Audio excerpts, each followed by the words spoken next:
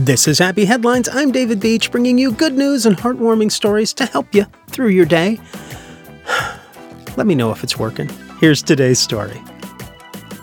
Do you remember Darwin? Maybe? Okay, I'm sorry. He was a monkey, a Japanese macaque. The monkey they found wandering around an IKEA in a shearling coat. It was almost exactly 8 years ago.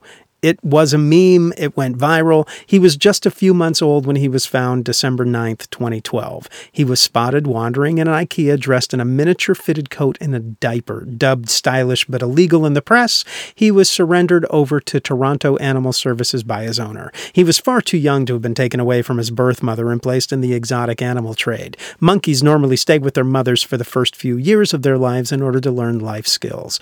Well, the Storybook Farm Primate Sanctuary posted about him recently. He was a wreck when he arrived at the sanctuary, as he was used to constant attention from humans, and he had to be separated from other monkeys until he got used to his new home.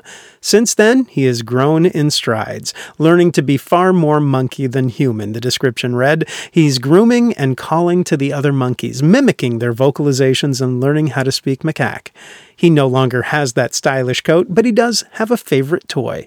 A Curious George doll. He loves the doll, whom he takes to his pool to give a bath and grooms him and tries to get him to drink. He's grown in size and confidence as well, and was slowly transitioned towards having multiple caregivers who he can trust and love as his troop, as he has no real monkey mother to show him the ropes.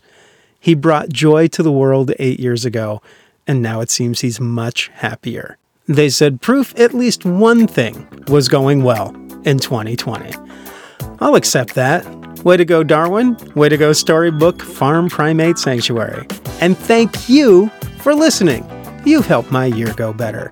In the meantime, you stay happy, stay healthy, and find a way to make someone's day.